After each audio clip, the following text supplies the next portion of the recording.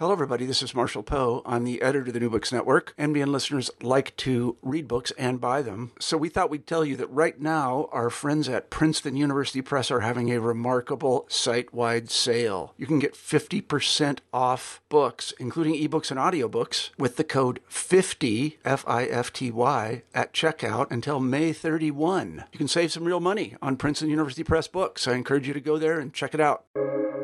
Welcome to the New Books Network.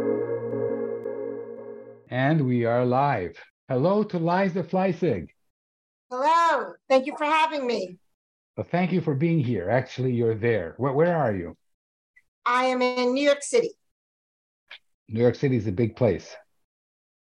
I'm all over the place, but right now I'm coming to you live from the Upper East Side. Okay. So that's called Manhattan. Oh, yes. I'm sorry. Yes, I didn't realize. Yes. There you go. Typical New Yorker. Yeah, exactly. Sorry about that. A typical, that's fine. So anyway, so Liza Fleissig, a wonderful literary agent. You're also a lawyer, which is really interesting. We have a lot to talk about. Obviously, a dog lover. And I just introduced myself. I'm Mel Rosenberg. I am the host of the Children's Literature Channel of the New Books Network. And it's wonderful to have you on the program. Thank you. I'm happy to be here. And I'll just tell our viewers and listeners that I'm from Israel. We are at war following a savage attack, and things are difficult here, and we may have an air raid siren go off, in which case you will see me disappear for 10 minutes. But then miraculously reappear. So, Liza, you represent the whole gamut from picture books to books for octogenarians or whatever they're called. Yes, we represent. Yeah, give the pitch of your agency, Liza Royce. We represent everything from picture books to adults, from debuts to established talent. We're a cross-platform agency. We represent on all different levels, both film and audio and stage and books. And this, yes, I am a lawyer. I was a practicing trial attorney, a partner in a law firm for about 20 plus years. I am still a licensed attorney, but I am not practicing. So I like to say I'm a recovering lawyer. I love what I do. And our agency is about, we started in 2011 and our inaugural list came out in 2013. So we have a decade of books brought to you. Okay, we'll get back to the books. But in your biography, it's like, okay, so you were also a copyright lawyer, which I find fascinating. I'm actually not a copyright lawyer. I was a trial attorney. Okay. So there might be a misbio floating out there about me. I can't trust the internet. I gotta fix those fake newses. Okay, yeah, exactly. So I can ask you about trials and not about copyright. So, but what's missing, Liza, is the transition. Like, lawyer. Oh, it's Tuesday. Now I'm a literary agent. So we're going to get to that. So tell us about Liza. Tell us about your life. This is a program about you. Well, I grew up with two entrepreneurial parents and family business. Everybody in the family worked, from grandparents to uncles. And so I think that was part of my spirit, always looking for something creative to do. I started out pre-med. I then went into construction management. Actually worked in real estate development.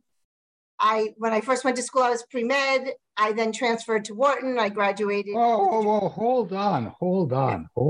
Pre-med. Oy vey. What was your family business? Mobile electronics. Totally unrelated. CB radios, FM boosters, things in cars. So what's that? So as a kid, literature or science? Or both? Both. I was a voracious reader and I loved science. It was actually both, in all fairness. Yeah. Okay. I leaned to the science for whatever reason, with no doctors in the family.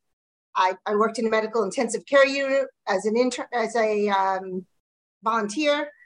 I worked in the Children's Hospital as a volunteer when I was at Penn, but just kind of changed into business. I think that entrepreneurial bug just kind of took over. Well, I said, hold on. We have lots of time. Oh, no. As long as the air raid sirens don't go off. So, because this program is mainly about children's literature and picture books specifically, because as you know me, this is my great passion. So when you were 5 or 6, what picture books did you love? I could not tell you. I'm embarrassed to say I could not tell you. I have no recollection. I could tell you I remember reading Nancy Drew. I read early. I read almost a book every 2 days. Then I moved on to the Hardy Boys because I was running out of books. Hardy Boys! Frank and somebody else. Yeah. Frank and his brother, maybe Bobby. Yeah. Oh, wow. I don't remember. I just remember Sean Cassidy starting the show. Wow. What else?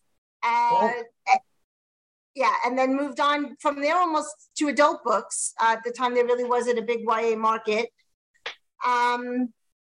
So I can't really remember that many picture books that I read that were read to me, honestly.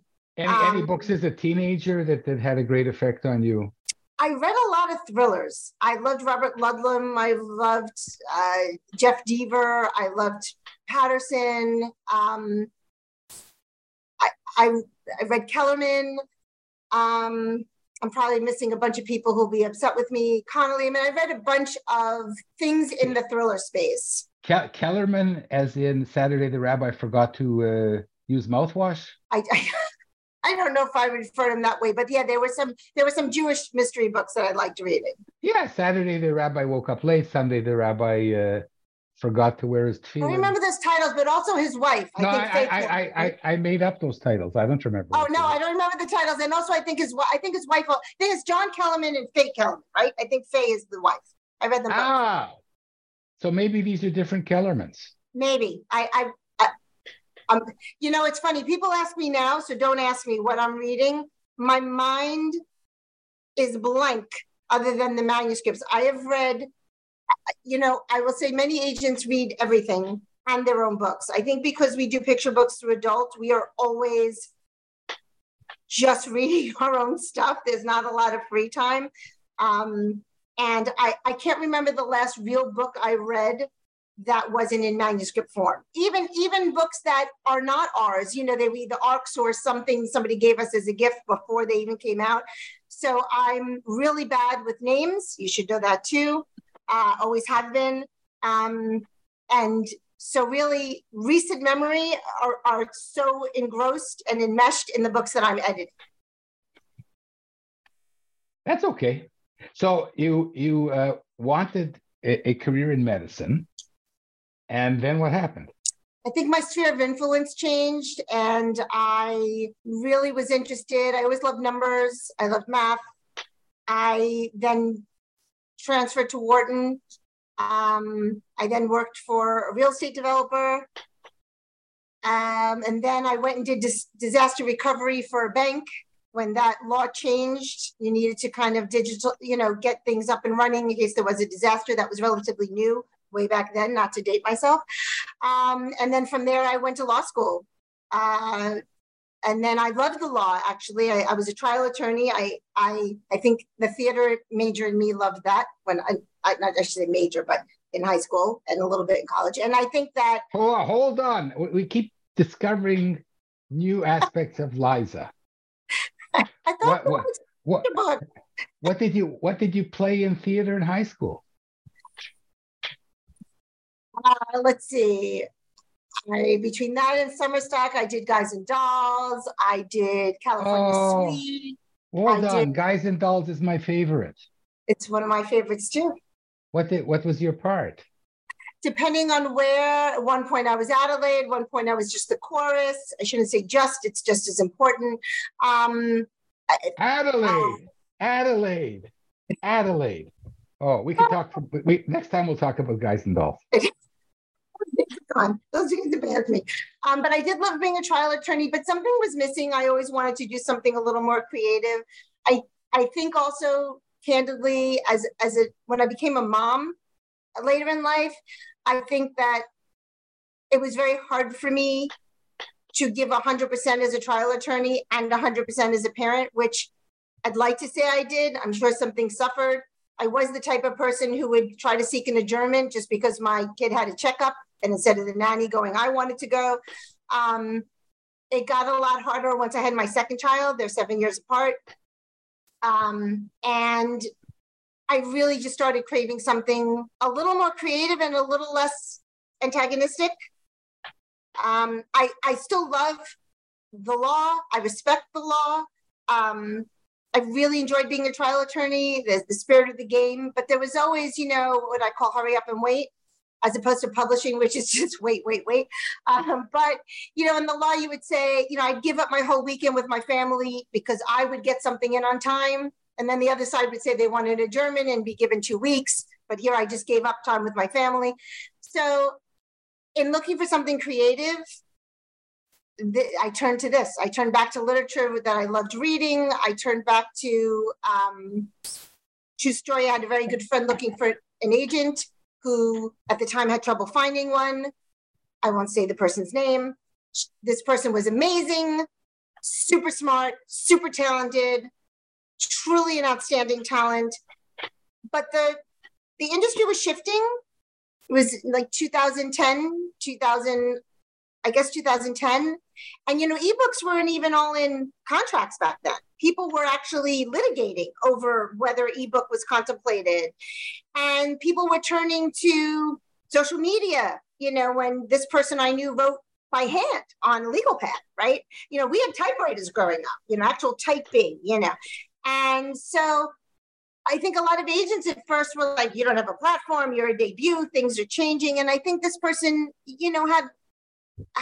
had an unfair struggle.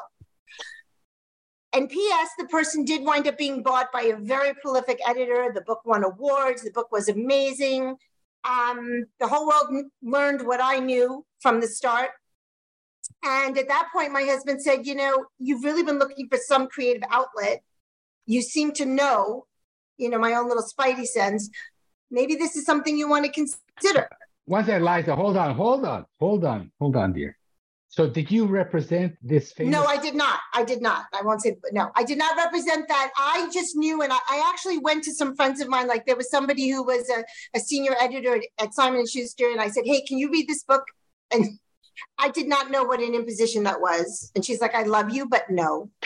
And I was like, what do you mean? She's like, Liza, you don't understand what you're asking me. And even if I love it, if she doesn't have an agent, there's nothing I could do with it. It's totally like a waste of time.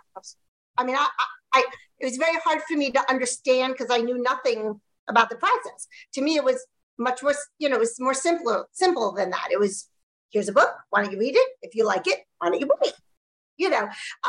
Very naive, to be sure. But like I said, she did ultimately get an agent. It did ultimately sell. It was a success. And I think that was the beginning of, I don't know, my championing spirit of the underdog, which I've always had, my need for something creative, and my love for entrepreneurship. And so all of that stuff kind of came to a head where I could be a voice, I could make a difference, I could support people who are not being represented, both in voice and in debut.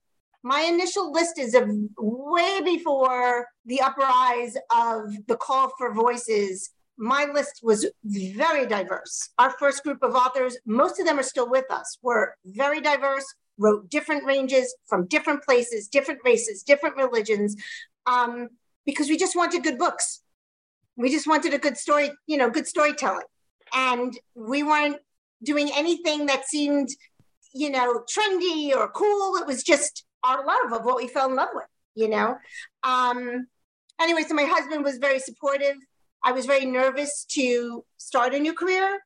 I had 2 children.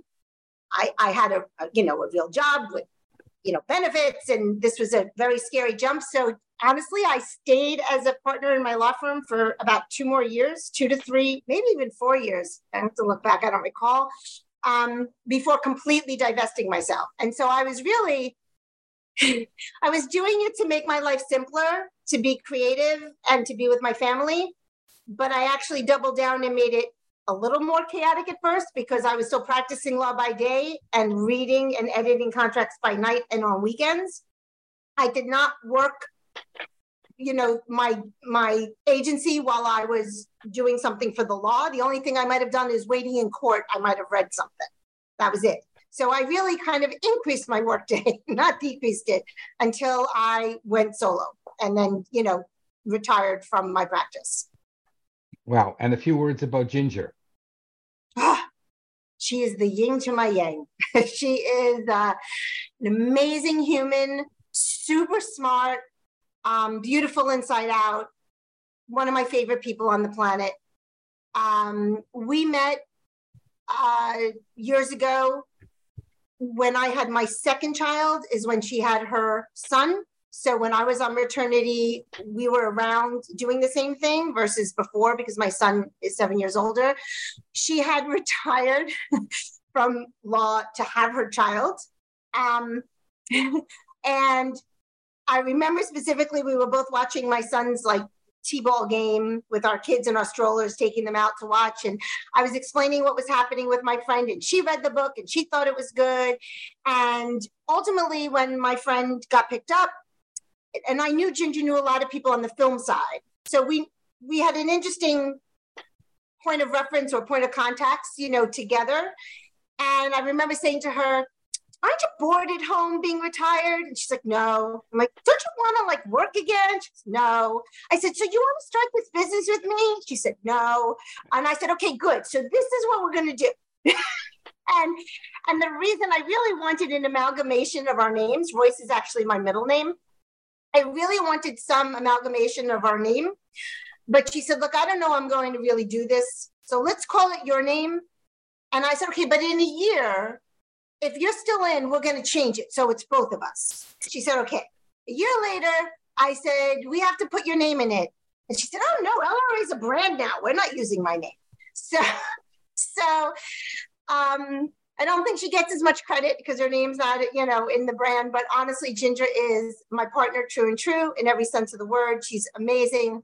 We call her the picture book queen. To be honest, she should be the one you're interviewing. She is the picture book queen. There are editors who wish she'd come on board as an editor. She's phenomenal. She also handles most of our nonfiction, picture book and adult, through adult. She reads some adult works too. She's moved into middle grade. Her son's in middle grade. So, as she's gotten more in depth with certain books, she's expanded her own, I would say, editorial service. She's actually great. I'm very, very lucky to have her. And you have now how many authors in your stable? Well, don't ask me the breakdown. Generally, 50, about how many? Well, I would say last count maybe more than 90. I think under 100. We don't have a lot of attrition, so I only really take on any given year, 3 to 8 clients, maybe more, maybe less, depending on the year. That's par for the course, Liza, from the agents I've interviewed.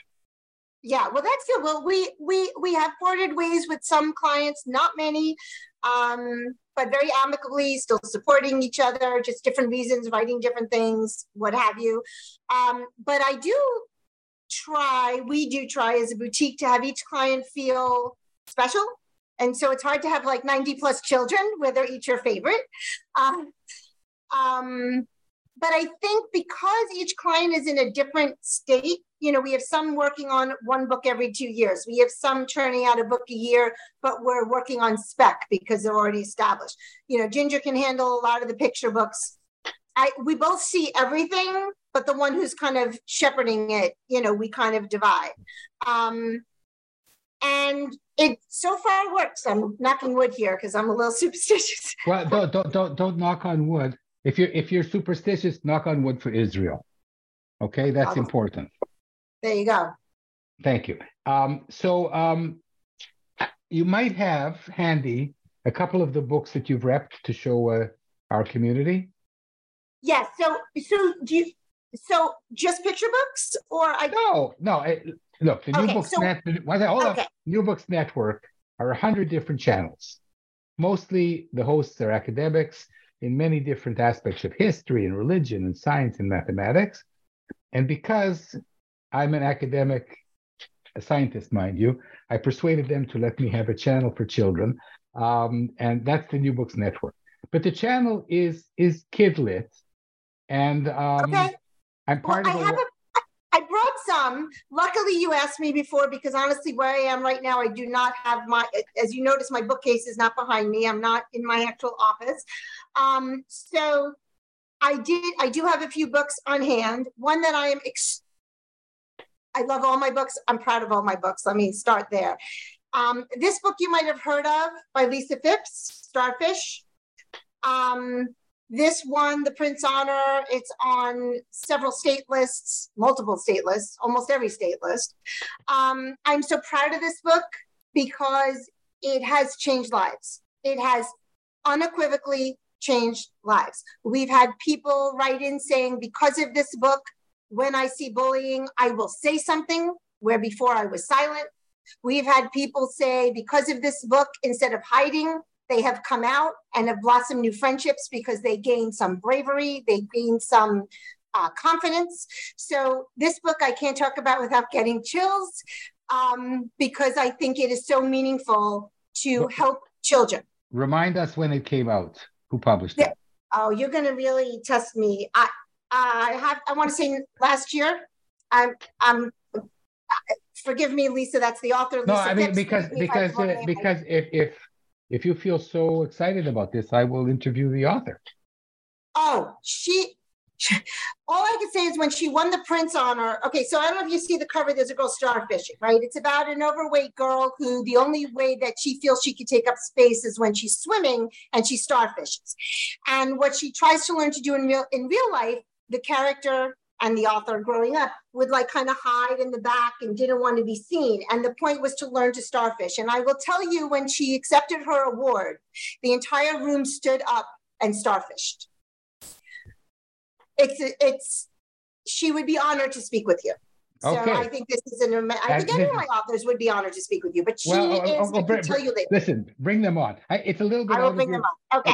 It's a bit out of 1 second. Hold on, Liza. It's a bit under your honor. It's a bit out of my comfort zone to interview on the middle grade and YA, but I know I should do more of it. So this is a good opportunity. She has interviewed so much, she'd probably make your job super easy, unlike me, who has to sit here and think a minute. No, but I read the books, you know. She's an exceptional human being and has done a lot for children, and I would love to interview her. Okay. An interesting book I will have that I don't have the book yet, but I did bring it because I had it here. This is actually an F&G, right? Folded and gathered. So this isn't even out yet. It's called I Am a Masterpiece by Mia Armstrong. What's amazing about this is Mia Armstrong has Down syndrome. And this book is coming out from Random House next year. And she is an incredible spokesperson and an activist, an actual activist at her age. She is now an actor. She is one of the first Down syndrome voices behind an animated character. She's a model. She can even surf.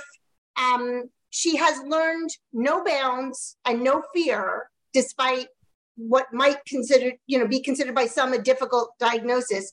And instead, she embraces it with an open heart, an open mind, and wants the rest of the world to know that no matter who you are, you have value, you can help, and you could be part of this world's community. So I'm extremely proud of her. It was co-written with someone, not co-written. She did have help, assisted by Marissa Moss, who is a well-renowned children's author and publisher, a huge voice in children's literature, and she fell in love with Mia. So honestly, this book I am also extremely proud of. So I offer that. Let's interview them as well. I'm sure she'd love to, but probably you'd have to, you obviously coordinate timing with her, obviously. And she's been very busy, but I'm sure she could make time for an interview. I'm sure she would love to. I can give you all that information after. One of the books I am I keep saying each book I'm so proud of. So listen, I'm having the time of my life with you. So this book is really special. They're all special. This book, Rivka's Presence, is by Lori Walmark. The reason this book is so incredible to me. I've interviewed Lori. Boom. Okay. Did she mention this book? Of course. Oh, I didn't know. I didn't even realize it. Okay. Well, then you would know about this book. Nobody tells you anything. Yeah, I guess. Well, I know you. Yeah, I can't. I don't watch every single interview. I just know and say yay and retweet. So, I really don't remember seeing your interview with her. I'm going to have to go back because usually I skim things at least, but I don't recall it. So I apologize for that. And I'm sorry, Lori, if you're watching this. But I love you. I'll send you the link again after the talk. Okay, that would be great. But this book I love because she was so kind of pigeonholed into STEM, because all her books are so beautiful. She's known as like the dead woman in STEM book, which is pretty terrible in a good way. But still, it's a little morbid. And so this book is historical fiction, which was a real departure for her. And so I was so proud of her that she could write outside her comfort zone. This was a story very, very near and dear to her heart that she had inside for a long, long time. So getting this out in the world with Random House was just a real beautiful thing for her. And it's doing really well. And I love this book. So that's another book. It's a gorgeous book. It's a gorgeous book. Inside and outside. Correct. It is. The art is gorgeous. The message is gorgeous. I have some, I don't know if you're familiar with Moon Thi Van. She's one of my Vietnamese authors. She wrote Wishes, which is an immigration story, which is a beautiful book. But this is one of her new ones called If You Want to Be a Butterfly. This recently came out with Kids Can Press. And the beauty about this book is it's really about the journey of a butterfly. But it's very poetic. It's very lyrical. It's almost like a chicken and the egg. It's like, if you want to be a butterfly, you have to do this, and you're a caterpillar, and you're a this, and you're an egg, whatever. I'm doing it in reverse order. But to become a butterfly at the end, you still need the egg. And to need the egg, you need the butterfly. And so it's this beautiful lyrical book about kind of nature and the cycle of life. And she's just a prolific picture book writer. Your authors are going to take up a whole month on my show. I'm sure they'd be happy to. Okay, now what's that? Hold on. Yeah. I don't want you to show me 90 books. This was wonderful. I won't. I just wrote a few. Send me more. But we want to get back now we've learned a little bit about Liza and your agency. And you told me before that you are open to submission, which is not clear from your website. Okay, well, I believe my website says that we are mostly referral based. So I think mostly shows that not everything is referral based. We are open to submissions. We will always be open to submissions. We don't do the hurry up, we're closing for submissions. It just, I get anywhere from 10 to 100 queries a day, even without any, it's a lot. 1 second. Hold on, Liza. It isn't. How many queries a day do you get? Between 10 and 100? I get anywhere from 10 to 100 just on your average day, not regarding like if I'm at a conference, I'll get a ton. If I'm somewhere else, I get a ton. 1 second. Let's say that you get an average of 40 a day. 40 a day is 1,200 a month, is 14,000 a year. And of those, you select a small handful, and those are the odds that the authors know or should know. That the odds of finding an agent, of getting a book published, are less than 1 in 1,000. You don't have to apologize for that. It's just that I've been shouting this out for many years. The chance of getting published is 1 in 1,000. I think there's a reason for that. I think that a lot of people, especially during COVID, even more so now, everyone felt they had a story. And while everybody does have a story, and everybody hopefully lives some type of life that inspires them to talk about something, not everything can be a book, right? And I think part of the problem in children's literature is that a lot of people, they think too adult. So for example, if I get a book from a lot of people at one time saying, hey, this is a book about, a parent being on their phone for too much and trying to get the parent's attention, there are Oh, excuse me. I don't know what, I turned off my phone. Excuse me. Sorry about that. I turned off my ringer. I don't know why that happened. I think that, for example, that kind of story about you're a parent on a phone, okay, that's going to be something very difficult to do through the eyes of a child, right? Now, there might be a really clever way to do it. Maybe the kid's in calamity, doing a bunch of silly things, and it could be something cute. But odds are it is very adult focused, right? It's a message to the parents. That's not what, a 2-year-old wants to read about, right? I've had some beautiful books on infertility, like it's a love letter to their child. There are some that are beautiful, right? But most are geared towards the parent's journey because it's a love letter to the child, but that's not really a picture book, right? That's not really a book that the child is reading. And so it's very hard, I think, for a lot of adults who have stories, if you're talking in the kidlit space, that a lot of people don't understand the voice is not child friendly. And that doesn't mean they can't write, and it doesn't mean they don't have a story, and it doesn't mean it doesn't have value. But not everything can be a traditionally published book. And for those people, sometimes I say, look, this is a beautiful story. Go put it out. Self-publishing is not a dirty word, right? I mean, there are books that do very well that self-publish, and you can put it out there, have friends buy it, have friends of friends talk about it, and feel that you accomplished something, because it's extraordinary to write a book. But just not everything fits mainstream. Okay, but I'm going to, I self-published. I didn't self-publish, but I published books with Netanya, the municipality, and Tel Aviv University. And until I understood that to be traditionally published, you have to be that one person in 1,000. And you have to do all the things, study, write, read, critique groups, meetings, and then more, and get rejected hundreds of times, and then get lucky and get a book out. But I'm going to argue, Liza, that for picture books, it's really not a viable alternative, because it's difficult to publish a good middle grade YA. It's almost impossible to publish a good picture book by yourself. No, agreed 100%. My point was, and I stand by that point, we can disagree. I agree. I 100% would not tell anybody, if they're looking to publish a picture book as an aspiring author, that is not going to be a way to go. Even kidlit books are hard, no question. Adult books are much easier to self-publish. I agree 100%, especially since the picture book market is more school library oriented and who's going to take you seriously. But I still stand by saying this book is a love letter to your child. It's a beautiful story. If you just cannot sleep at night knowing this book is not out in the world, put it out there. Your friends will buy it. Some of your friends will buy it. They'll write nice reviews. They'll tell you that it touched their heart. You'll feel good. It's done. You can move on to the next project. So those people who do that, sometimes they say use a pen name in case you ever do take writing seriously, so it's not out there, in the ethos under your brand.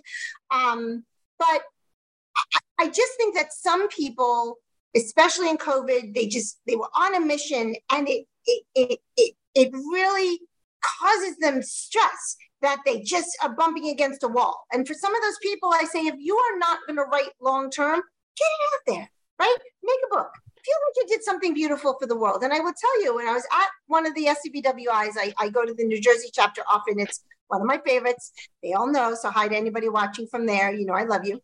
And somebody came to me at one of the pitches and said, hi, I have my master's in this, my master's in, and here's my children's book.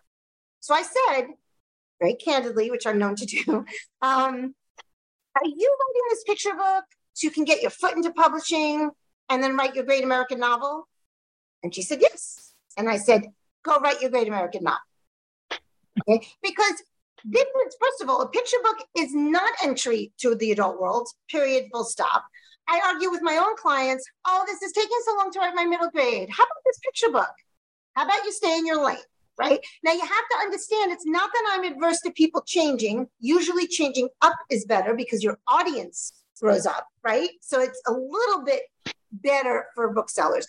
But if you're dealing with when we talked about gatekeepers before we came live, I don't make the rules.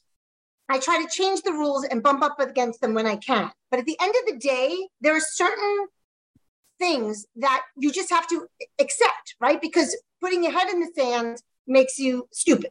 Okay. Mm-hmm. So booksellers, for example, if they know you as a middle grade author and they know that that's where parents look for you on a shelf and they know that you have a voice there, they're not interested in your picture book. Now, if you're a New York Times bestselling author, if you're somebody famous, of course, different situation, right? You partner with somebody famous, you partner with a famous illustrator, you partner with whatever. Yes, there are outliers. People always say, but, I said, okay. But we're not talking outliers, right? I'm talking bell-shaped curves because that's where most of you are going to fall, right? And so the reason I say, why are you doing this is not because I don't think you can write. It's because if the bookseller doesn't want to buy it and sales and marketing are told by the booksellers we don't want to buy it, then sales and marketing tell the editors you can't buy it. And so even though an editor says, thank you for sending it, I loved it, we still don't have a book sale, right? So okay, you need to hold on, Liza. Yeah. Listen, this is one of the most wonderful conversations I've had in the show. I've interviewed. You say that to everyone, I'm sure. No, really, I don't. And even if I do, I don't always mean it. No, because okay, so you say, oh, I'm not a gatekeeper. I'm trying to provide high-level literature for the editors who I think are going to want specific things. And that's fine. But you see, what authors that I'm in touch with rail against is the following. Hi, I'm an agent. I grew up in Wyoming, so I love books about Wyoming. I had a pet goat when I was a kid, so send me your books on goats, and my goat was orange. So if you have a book on an orange goat, send that to me. Now you can come. Now you get my gist here. Yes, look. That's why I don't have a wish list. Okay, look, we didn't grow up here. Listen, our agency, Ginger and I, did not grow up in this business. So this interview should come with a warning. Okay, that these are not the norm. These two people, and the reason is because we come at this from parents, readers, adult women, mothers, wives.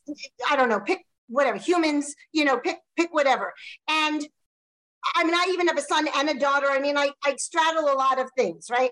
And so I never have a wish list.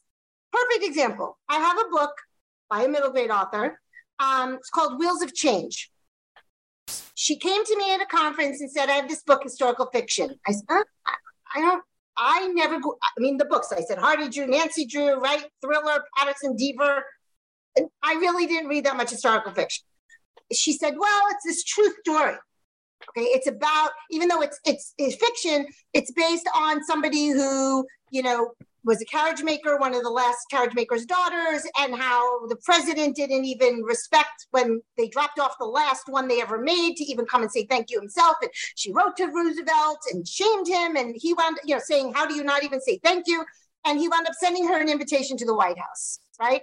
And at first I thought it was a little bit, oh boy, a little cliche or corny, until she said it's based on my real story, my grandmother. I got chills. I said, I have to see this book. I read this book. I fell in love with this book. So then I have people saying to me, I don't see a lot of historical fiction on your list, so maybe you don't do historical fiction. And I say, well, you don't see a lot because I only take what I love. I only take what resonates. So a lot of times I might meet an author and say, oh my goodness, I love the sound of this. And they say, I don't know if you could sell it because you only have 2 of these kind of books. And I say, well, I only have 2 of these kind of books because they're the only 2 that I liked. And so when you say gatekeeper, yes, there are some people who will say, I don't want this. And to be fair, I don't want high fantasy or high sci-fi. But it's not because I'm a gatekeeper of it. It's because I don't understand it. So how can I help represent you? Liza, listen, I think that agents are misunderstood. and no, I really think that agents are misunderstood. And I'm saying this as somebody who's been rejected in America for years. I think that agents are misunderstood. They have to turn down 99.9% of the authors. That's just the way it is. And I accept that. But the moment you say that the major traditional publishers rely upon the agents, and the agents have their personal loves for this or that kind of genre.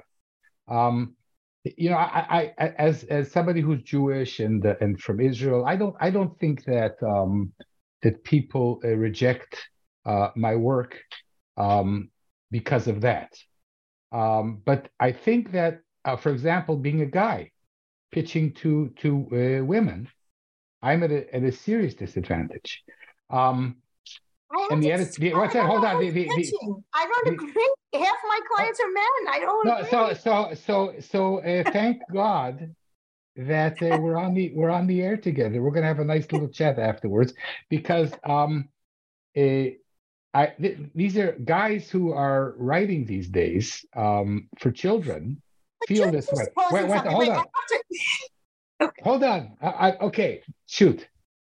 You're presupposing. So when I get even on when I get these queries, okay, my gatekeeper is 99%. I'm making up a number. The majority of my deletes are not based even necessarily on the book. It's based on the query telling me you are not ready for me. When I get queries that say, hey, I saw about you, whatever, and figured, heck, why not take a shot? That's not a professional author. I can't help that person right now because they're not ready for me. They haven't done their homework. They haven't done their due diligence. They haven't honed their craft. Had they gone to conferences, you say you don't have money, go have a local critique group. You don't have friends, go to your local library, right? Go talk to your librarian. If you don't do your homework, you are not ready for me. Full stop.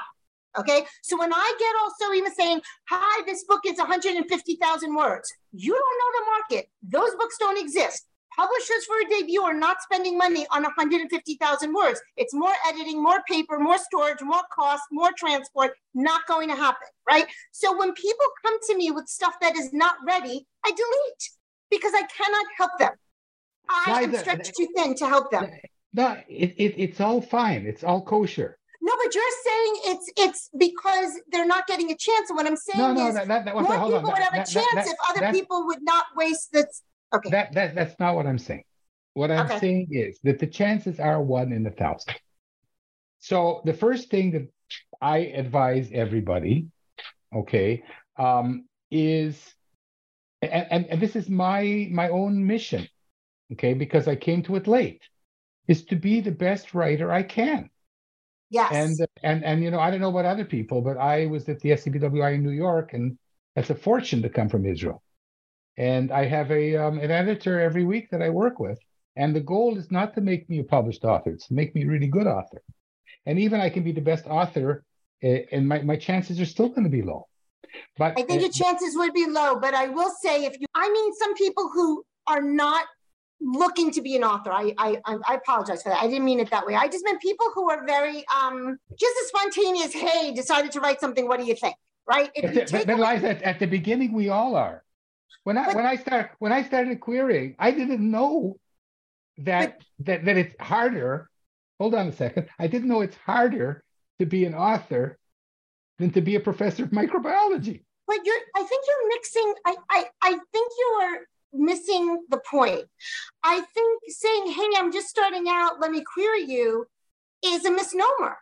It's, hey, I'm starting out, let me take a writing class. It's, hey, I'm starting out, let me have a critique group. But so for the people who turn around and go, hey, what the heck, let me query you, maybe that would limit my 14,000, queries to 7,000 queries. Now your odds are more really substantive as to, gee, you wrote about if you want to be a butterfly. I already have a book about want to be a butterfly. I'm really sorry, I'm not the right agent for you. But your chances are more significant if you didn't have to go through the sieve of so many people that some things will probably get lost in a shuffle because it's, delete.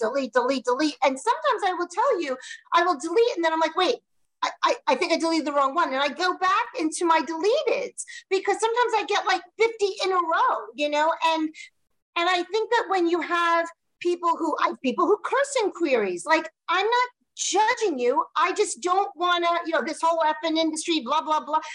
I'm not blaming your frustration, but you are not presenting yourself on a first impression basis of somebody that I think I'm going to work well with. So I delete the query. It could be the next, Eleanor Leonard. I don't know, but it's just not for me.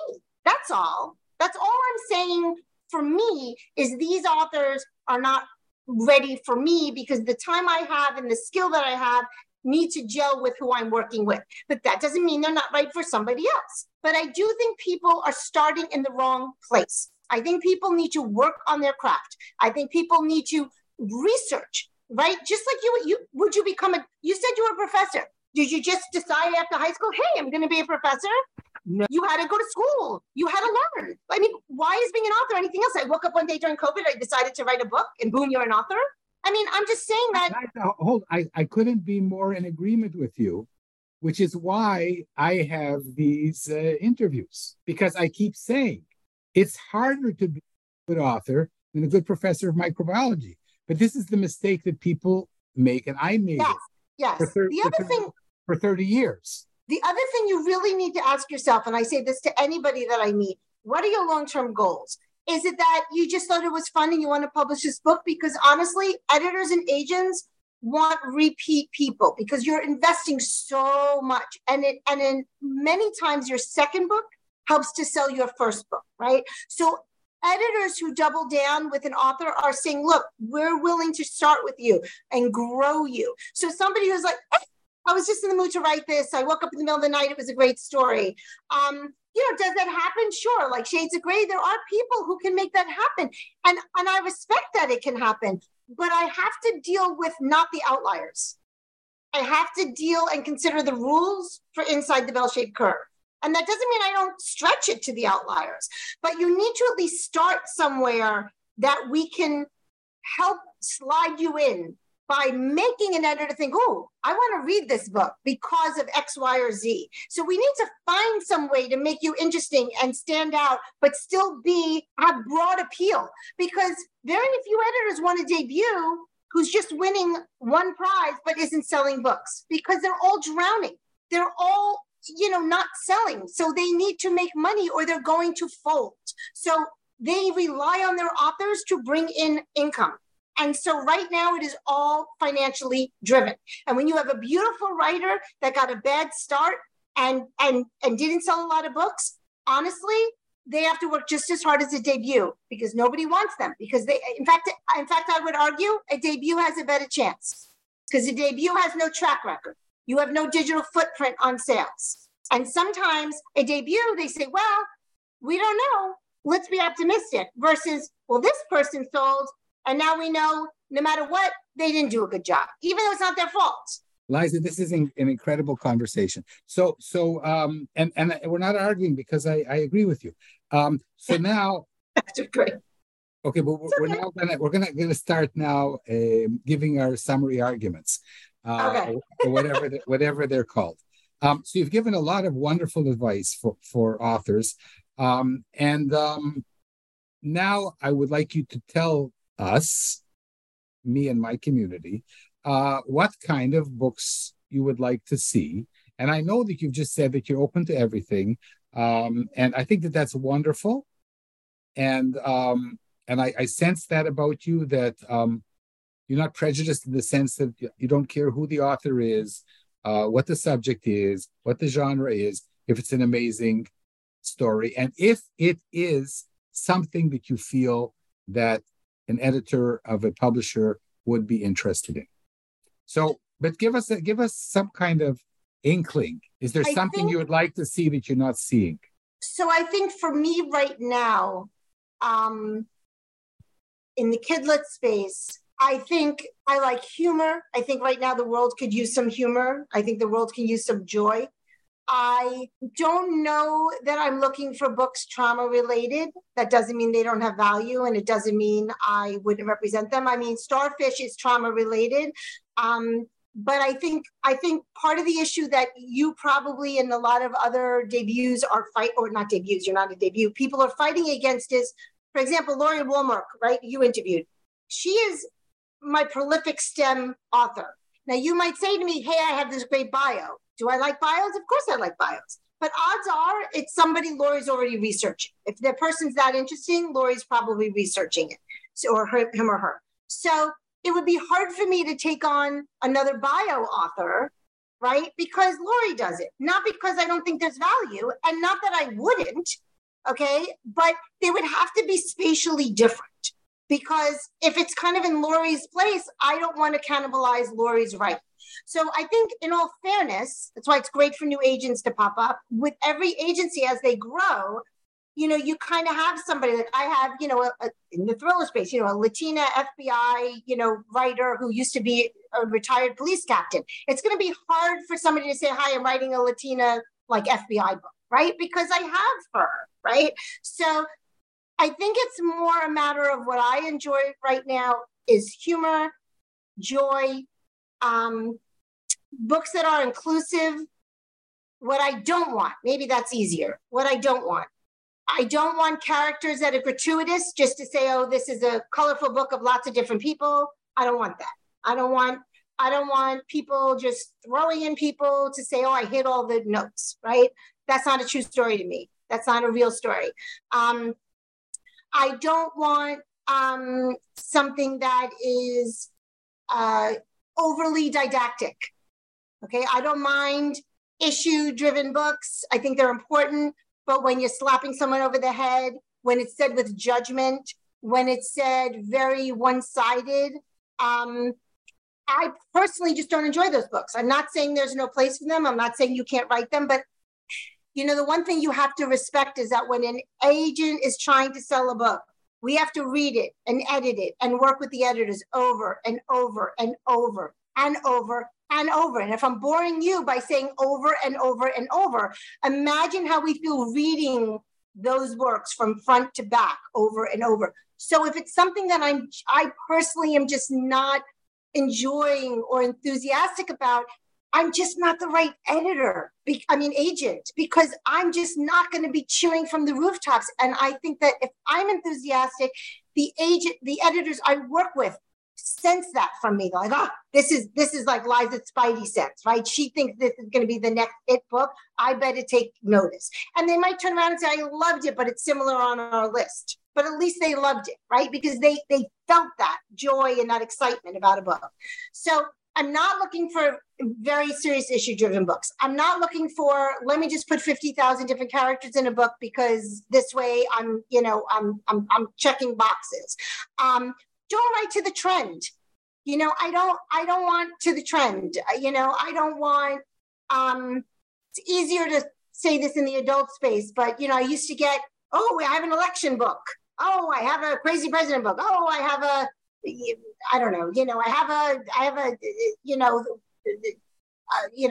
Russian spy book or whatever it is, and I'm always like,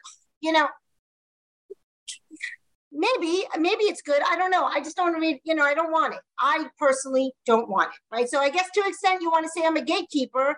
I guess in that regard, I'm a gatekeeper because it's just what I want to read, right? What do you want to read? Do you want to read every book in the world? Probably not. So it's really more of a taste than a gatekeeper.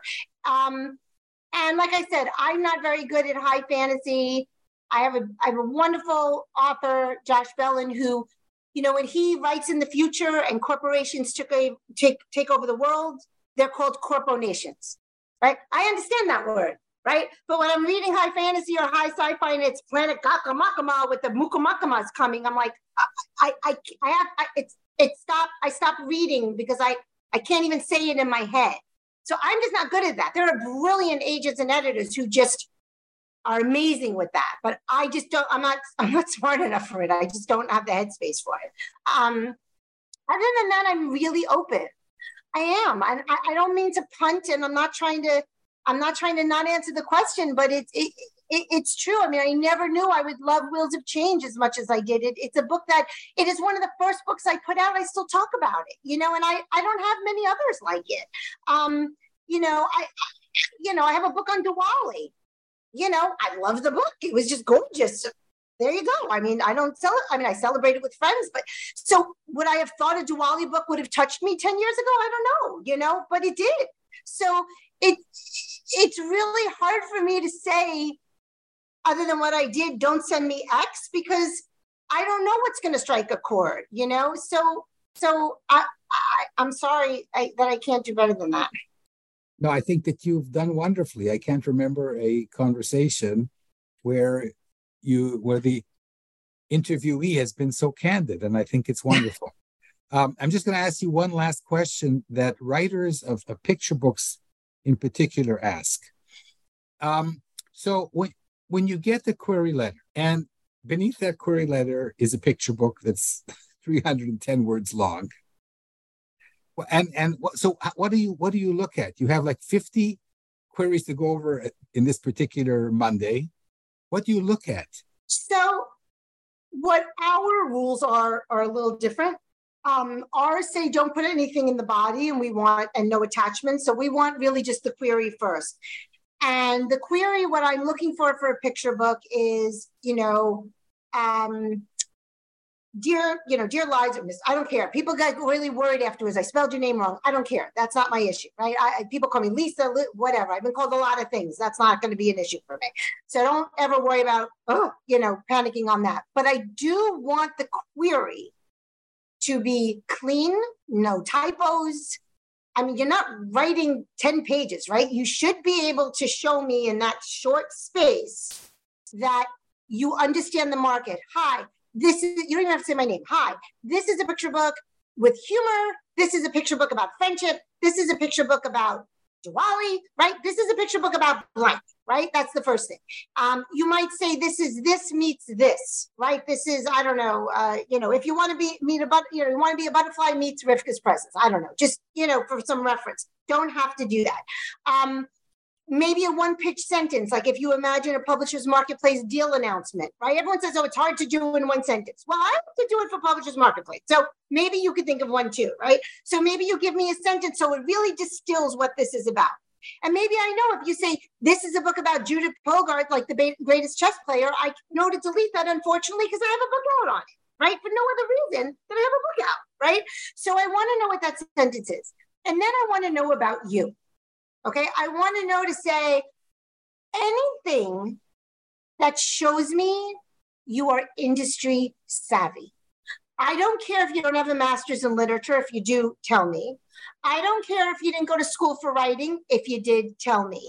Okay, but I don't want to hear, once this book comes out, this is a perfect query not to do. Once this book comes out, I'm going to go on book tours. Okay, I'm willing to go anywhere the publisher sends me. Okay, I'm going to start social media. Okay, and I sit there thinking, you are not ready for me. And why? Because you should be on social media now. And by the way, this is not my generation. I gave up my BlackBerry in January, right? I am not a techie person. I am not about social media, but I'm right? Like, that's not my job. That's your job. And I'm not saying you have to do all of them. You don't have to go on TikTok. You don't have to go on Threads. I don't even know what that is. I'm not there yet. I don't know if I will be. But you're telling me you're not online supporting other authors, right? You're telling me immediately, I'm not on social media saying, I love this book. Congrats on your release, right? People say, well, I have nothing to say. You have nothing to say? Are there books you like? Are there authors you can support? Can you be positive? Can you show that you understand what it's like to engage? Because maybe once you have social media, you're a jerk, right? I want to know, do you know how to uplift people instead of chopping off their heads to look taller, right? Are you a supportive person? Because that's important for me to know personality-wise who you are, for me to work with you, okay? When you say, oh, I'm going to go on all these tours, okay, people don't have tours anymore. Very few do. So you're telling me you don't even know the market, right? If you don't know the market, it means you haven't been around other authors. If you're not around other authors, it means you're not really working on your craft. If you're not really working on your craft, you're not ready for me, right? So it's not because I don't think you could have talent. It doesn't mean, my deleting an email doesn't mean you will not be the next Caldecott winning, most amazing National Book Award of the Year person, but you're not ready for me now. And unfortunately, as a boutique, I have to pick and choose my time, right? So I want to know that you say, even if you didn't do this before, I've always wanted to write, or I don't care if I've always wanted to write. Since working on this book, I am part of this critique group. I am online here cheering other authors. I've attended these conferences. Although financially I'm not able to attend conferences, I do go to my local library events. I mean, I'm not telling you to spend money, right? That's not what I'm saying. So anybody listening, that is not what I'm saying. I'm saying, show me that you are thinking outside the box of how to be part of this community. And if you want to be part of this community, then you're one step closer to really being in it, right? But if you're not doing anything, you're always going to be on the outside looking in because there are no shortcuts. No shortcuts. If you have an idea for a book, you might have to wait a year to submit. Because if you don't have that background of history to show you belong in the mix, then no one's going to take you seriously. So sometimes you have to be patient. And it sucks being patient. I mean, my thing to editors always all the time is I literally put in emails, you haven't gotten back to me yet, hashtag patience of a flea. I put that in my emails all the time. I have no patience, okay? But when I started this business, I will tell you, for a whole year, I did not submit a book. I took editors out to lunch. I met with people. I asked questions. I learned things. I mean, I didn't know what certain conferences were. I never heard of them. Why would I have, right? I don't even know if I knew what Kirkus was when I first started this, okay? I had to learn. So as much as I had no patience, I took a full year of informational interviews and meetings before ever submitting a book, okay? I mean, you have to do the work. There's no shortcuts. I mean, that's the takeaway you should take from this interview. If anything else, there are no shortcuts. Liza, this has been incredible. We've gone on for an hour. you are the most animated. I think for agent for sure. I've interviewed 140 people. Trust me, I've never had one of these interviews, and you've laid it out clear for everybody to hear and to see. And I am tickled pink that you agreed to be on the show. Thank you for having me. Is there anything that I haven't asked you that I should ask you in closing? Just for everyone to be kind to everybody. And for a better world. Amen. Yirtzeh Hashem, as they say here in Israel. So, Liza Fleissig, this was wonderful. Thank you for having me, everyone.